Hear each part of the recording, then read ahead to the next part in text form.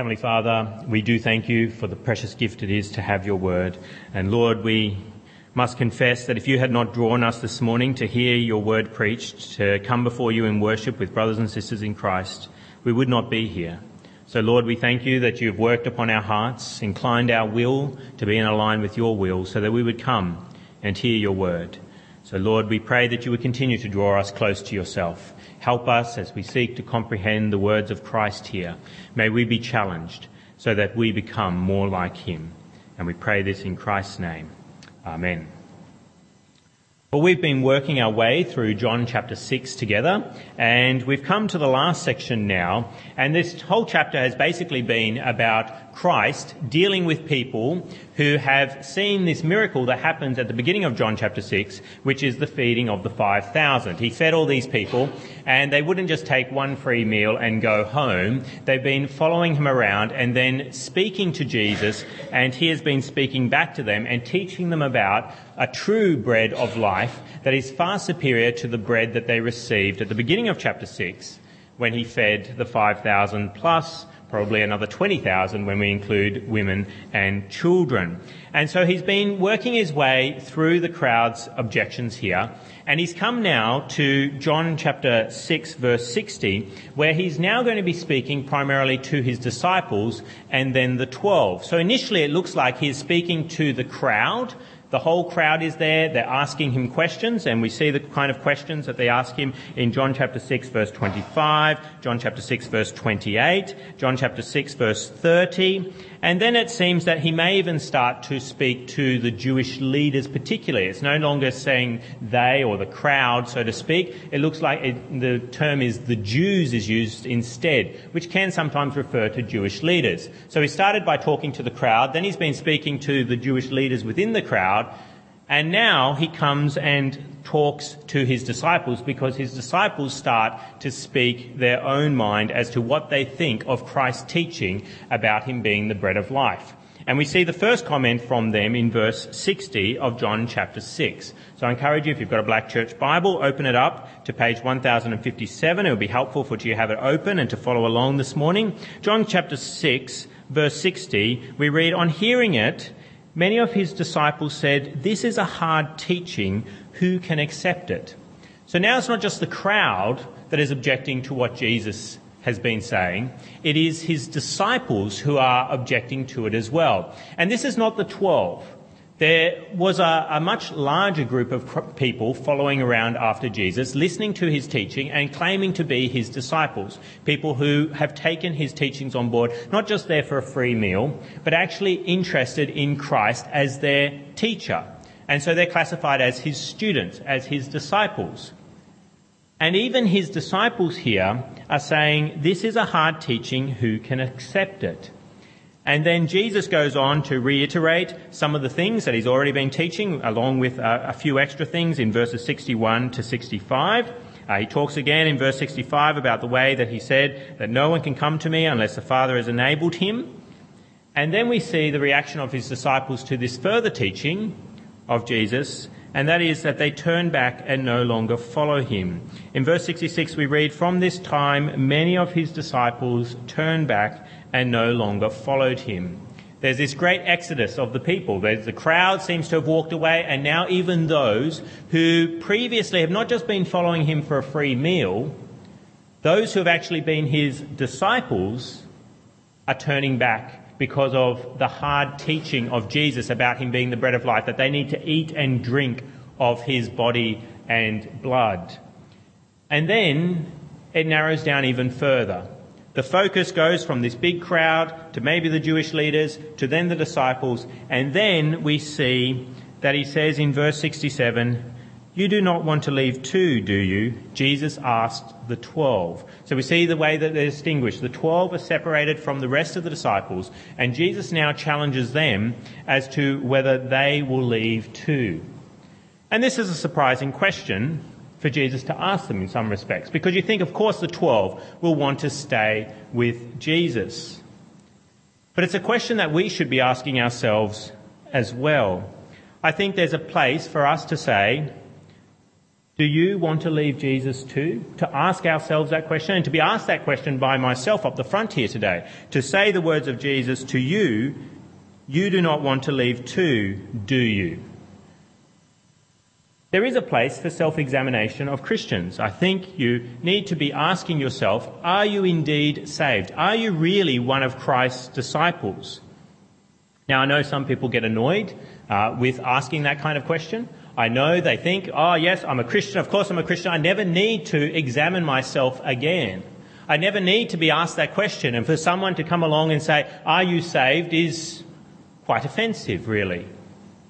But I think there's good reasons why we should engage in such self-examination, examining ourselves and then be willing to have other people examine us too, to ask us that question, are you going to leave too? Are you going to one day have a problem with something that Christ says to such an extent, or something that Christ does in your life, that you will walk away, as so many people did here? They saw Jesus do this marvellous miracle, they heard his teaching, they walked away, the crowd. And then even his disciples, people who said they were followers of him, walked away as well. I think there's good reasons why you here this morning, as even law-abiding, Australian law-abiding, good Christians, people who claim to follow Christ's law, should ask yourself this question. You do not want to leave too, do you? From time to time, and even this morning, you should test yourself to see if you are going to leave Jesus one day. Why would I say that? Why would we ask this question of us? Well, because if Christ asked the apostles, then you should ask it too. That's one reason. I mean, if you think of all the people who've ever lived on this earth, who would of course be following Christ and should never have a need to examine themselves, it would be the apostles. Christ chose them to follow him. Christ has been teaching them for years. They've been with Christ all that time, and yet then he turns around to them and says, do you want to leave? And I know that us in this room, or at least I speak for myself, I'm not even close to being an apostle. I can't speak the very words of God, as the apostles were granted to be able to do. I haven't been commissioned in the way that those apostles were. I haven't been called of God by Jesus the way that they were. I haven't spent time living with Christ, physically with him, hearing him speak audibly in the way that they did. And so, although I know most of you at this church that are gathered here this morning, you profess commitment to Christ, I'd say few of you are like the crowd, and you're more closer to the apostles, but not even that far. You're on a spectrum, so to speak. Put the crowd at this end, the apostles at this end. I don't think you're quite apostles. And so if it was good for the apostles to be asked, do you want to leave too, then it's good for you all this morning to be asked that question by Christ as well from time to time, including this morning. Are there any other reasons why you should ask this question of yourself this morning? Well, it's interesting. Christ asked the apostles this question, and there was a devil among the apostles. Christ asked the question, and it was with good reason, really, because there was a devil among the apostles. And we see that in verse 70. Peter speaks about how he, of course, follows Christ, and he actually answers on behalf of them on the rest of the apostles. In verse 68, Simon Peter answered him, Lord, to whom shall we go? You have the words of eternal life. We believe and know that you are the Holy One of God. And what does Jesus respond with? Verse 70. Then Jesus replied, have I not chosen you, the 12? Yet one of you is a devil. He meant Judas, the son of Simon Iscariot, who though one of the 12, was later to betray him. If there was a Judas amongst the 12, then there's a good chance there's a Judas amongst us this morning. Someone who claims to belong to Jesus Christ, but really is a devil, belongs to Satan and is Satan's tool amongst us this morning. And so if it was good for Jesus to ask the question to the apostles, and then we see that even one of them was not one of Christ's, then it's good for us to ask that question of ourselves this morning as well. Are there any other reasons why we should ask this question of ourselves? Well, it's not just shown amongst the 12 that there can be a devil in God's people, but we see again and again in church history That people claim to be a Christian, claim to be a follower of Christ, and will follow him to great extents, but then are shown to be a devil. And there's many examples from church history. If you just read church history, you start to see more and more examples of people who followed Christ steadfastly, but were shown to be a Judas, were shown to be a devil. And I read one example of this just 2 weeks ago when I've been reading Spurgeon's autobiography. I mentioned it before. And I saw an example of this in Spurgeon's ministry. Spurgeon was a Baptist preacher in the 1800s, and he had a big ministry in London. But before that, he had a smaller ministry in a village called Waterbeach. And he gives an illustration of his time from Waterbeach, and particularly of someone that turned out to be a Judas. And I don't usually read out sermon illustrations. I don't have a lot of sermon illustrations to begin with, but this one is probably the longest sermon illustration I've used before in the pulpit.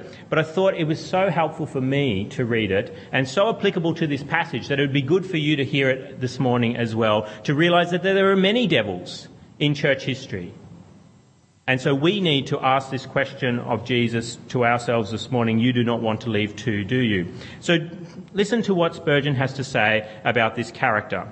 He says, "While I was at Waterbeach, I had one man who caused me many bitter tears. When I first knew him, he was the ringleader in all that was bad. A tall, fine, big fellow, and one who could perhaps drink more than any man for miles around him. A man who would curse and swear and never knew a thought of fear. He was the terror of the neighbourhood. There were many incendiary fires in the region, and most people attributed them to him.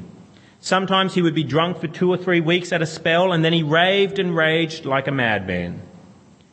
So here is a man who is a man of sin. He is not interested in the things of God. He is interested in his own self and evil. But Spurgeon continues, "That man came to hear me. I recollect the sensation that went through the little chapel when he entered. He sat there and fell in love with me. I think that was the only conversion that he experienced, but he professed to be converted. This big man, who's the fear of the neighbourhood, comes in and sits down in Spurgeon's chapel. He had apparently been the subject of genuine repentance, and he became outwardly quite a changed character. He gave up his drinking and his swearing and was in many respects an exemplary individual. All the parish was astonished. There was old Tom so-and-so weeping, and it was rumoured about that he felt impressed. He began regularly to attend the chapel and was manifestly an altered man. The public house lost an excellent customer. He was not seen in the skittle alley, nor was he detected in the drunken rows that were so common in the neighbourhood. After a while, he ventured to come forward at the prayer meeting. He talked about what he had experienced, what he had felt and known. I heard him pray. It was rough, rugged language, but there was such impassioned earnestness. I set him down as being a bright jewel in the Redeemer's crown. Here's this man, the fear of the neighbourhood, comes in, hears the gospel preached, and appears to be a changed man. He even prays. Not elaborate in his prayers, but earnestness there. He held out 6, nay 9 months. He persevered in our midst. If there was rough work to be done, he would do it. If there was a Sunday school to be maintained 6 or 7 miles away, he would walk there. At any risk, he would be out to help in the Lord's work. If he could but be of service to the meanest member of the Church of Christ, he rejoiced greatly. I remember seeing him tugging a barge. Most of you know what a barge is, I hope. A barge, sort of like a boat in the river, with perhaps 100 people on board, whom he was drawing up to a place where I was going to preach. And he was glorying in the work and singing as gladly and as happily as any one of them. So all these people wanting to go to hear Spurgeon preach, and he's there with a rope on the bank, pulling them along so they can hear Spurgeon preach. And he's singing all the while. If anybody spoke a word against the Lord or his servant, he did not hesitate a moment, but knocked him over. So it went on for a time. But at last, the laughter to which he was exposed, the jeers and scoffs of his old companions, though at first he bore them like a man, became too much for him. He began to think he'd been a little too fanatical, a little too earnest. He slunk up to the place of worship instead of coming boldly in. He gradually forsook the weeknight service and then neglected the Sabbath day. And though often warned and often rebuked, he returned to his old habits. And any thoughts of God or godliness that he had ever known seemed to die away. He could again utter the blasphemer's oath. Once more he could act wickedly with the profane. And he of whom we had often boasted and said in our prayer meetings, "Oh, how much is God glorified by this man's conversion? What cannot divine grace do?" To the confusion of us all, was to be seen sometimes drunk in our streets. And then it was thrown in our teeth. "This is one of your Christians, is it? One of your converts gone back again and become as bad as he was before." Spurgeon continues, "Before I left the district, I was afraid that there was no real work of grace in him. He was a wild red Indian sort of a man. I've heard of him taking a bird, plucking it, and eating it raw in the field. That was not the act of a Christian man. It was not one of the things that are comely and of good repute. After I left the neighbourhood, I asked after him, and I could hear nothing good of him. He became worse than he was before, if that was possible. Certainly he was no better, and seemed to be unreachable by any agency." As I read that story in Spurgeon's autobiography, I kept waiting to hear that he returned to the Lord, that he was a backslidden person and returned later with great joy to the chapel. But I was disappointed as I was reading through that. And I learnt that he was another Judas, someone who appeared to be converted, to be a follower of Christ, but in time turned his back on the Lord and walked away altogether. So that is a reason why we should ask this question of ourselves this morning. You do not want to leave too, do you? Because it's not just Judas who is held up as an example of someone who walked away. It's countless people through church history. And even today, if you've been a Christian for any length of time, for a decade or two, you will know people that you once saw and held up as a godly example, as a jewel in the Redeemer's crown. It turned out to be a Judas, and they walked away. And so you need to examine yourself. Are you a Judas? Are you someone who will walk away one day as well? So we've seen that we should ask this question because Jesus asked it of the apostles, and Jesus asked it of the apostles, and it was with good reason, because one of them was a devil. And we've seen that we should ask this question because devils have continued to be amongst the Lord's people again and again in history. But we should also ask this question of ourselves because examination of ourselves may actually bring eternal life for the first time into our hearts. The stakes are too high for me to let a Judas walk to hell under my watch in this church. Ultimately, I don't mind if people are offended of me asking them to examine themselves at whether they are in the faith, to look at their hearts and see, am I really one of Christ's? Then to not ask that question and allow someone here to sit contentedly while all along they're a Judas. I'd much rather have a Judas come to salvation under my ministry than to continue in unbelief. Ultimately, I'm not on a witch hunt here this morning out of fear of what a Judas may do to me ultimately. Jesus knew what Judas would do to him, wasn't afraid. God is sovereign. It's okay if there's a Judas amongst us, or a few of them. Things will be okay. God is sovereign. But I'm concerned for the souls of the witches who may be amongst us. That's why I am technically on a witch hunt this morning, because it's come up in the text. And Jesus challenged his apostles to look and see if there was a witch amongst them. I could leave the Judases alone and not be so divisive this morning. But ultimately, I love the Judases too much to allow them to walk the broad path to destruction. So that's a fourth reason as to why we should ask this question of ourselves this morning. It may actually bring eternal life into your heart. And by allowing me to ask you that question this morning may bring eternal life to you. And then there's a fifth reason why I think we should ask this question. Because ultimately, examination for a Christian should give encouragement to them that they are indeed saved. As they look at themselves, examine their hearts and see the signs of true faith, that should be an encouragement to persevere in the faith, that you are one who belongs to Christ. So I want you all now to examine yourselves. Now, some of you may not like that idea. You say, of course I'm a Christian. I don't need to examine my heart. Well, if that's you, you're the very one I'm after this morning.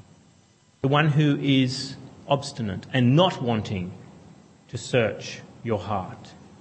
You need to examine your heart most of all, because I want to make sure you go into glory with me, that you don't go to destruction, that I shepherd you in to the gates of heaven one day.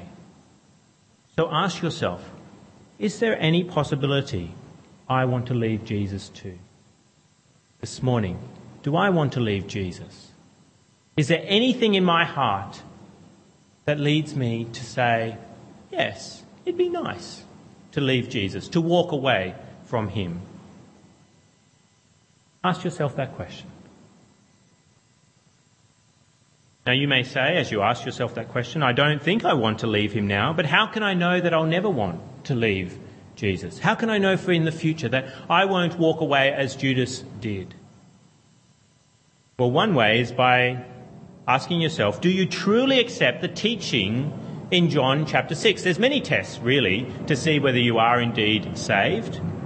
But one is that you ask yourself, do you truly accept the teaching in John chapter 6? Because that is what was unpalatable to most of the people who are following Christ, about his body and blood, and that salvation is by faith alone. So if you do not accept the teaching of Jesus about believing in his body and blood, if you don't, then you're not a Christian, and one day you will walk away, most likely, from God's people. If you have never taken on faith in Jesus' body and blood given for you at the cross. Another question you can ask yourself is, can I affirm the words of Peter here? What does Peter say in verse 68? When Jesus asks the question, he answers, Lord, to whom shall we go? You have the words of eternal life. For Peter, there's no other place to go. And you, if you're a believer, should have the same experience, that there is no other alternative for you. If you're sitting here this morning and you ask yourself, shall I leave Jesus too?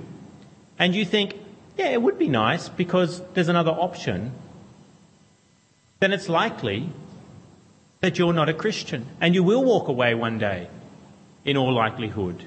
Do you feel that another religion is a possibility for you, that Islam or Hinduism is something that you might turn to one day as a way of salvation? Do you feel that you could go over to the atheists one day and join Richard Dawkins and his followers in this world? Do you feel that you could go back to the sinful lifestyle that you once had? Go back to drunkenness at the pub, pornography, gluttony, a life of crime, the gossiping and fighting and envying and lying and cheating and anger that you enjoyed in the past? Is that a possibility, that you actually are still attracted to those things and would love to go back to them? Or is it that you say with Peter here, Lord, to whom shall we go? You have the words of eternal life. There is only one place for me to go. Because if there is an alternative for you, as I said before, you may well leave Christ one day. You may look like a Peter, but you're a Judas in disguise. A Christian has no place to turn other than Christ. And do you affirm the words of Jesus here? Of Peter here in verse 69 as well. The first thing he says in 68 is, to whom shall we go? You have the words of eternal life. And then he follows it up with another statement that you can ask yourself if you affirm this too. What's it say in verse 69? We believe and know that you are the Holy One of God. Can you say that?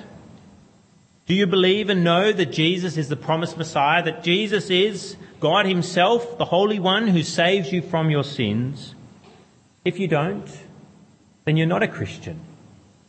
You may hang out with Christians, you may come along to church, but if you don't believe that, along with Peter and along with the Christians through the centuries, then you're not a Christian, and you may well indeed abandon any sort of allegiance to Christ one day. So if you can't affirm these things, then my encouragement to you this morning is stop having a Christian veneer. Stop just looking like a Christian while all along you're rotted on the inside.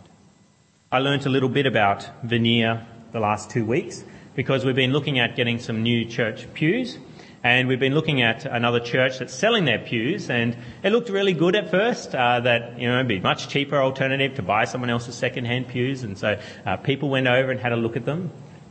But I learnt in their report about these pews is that they have a veneer. And a veneer is where there's like chipboard, not solid wood, and then they put something over the top that makes it look like it's solid wood. And so long term, it's not as durable.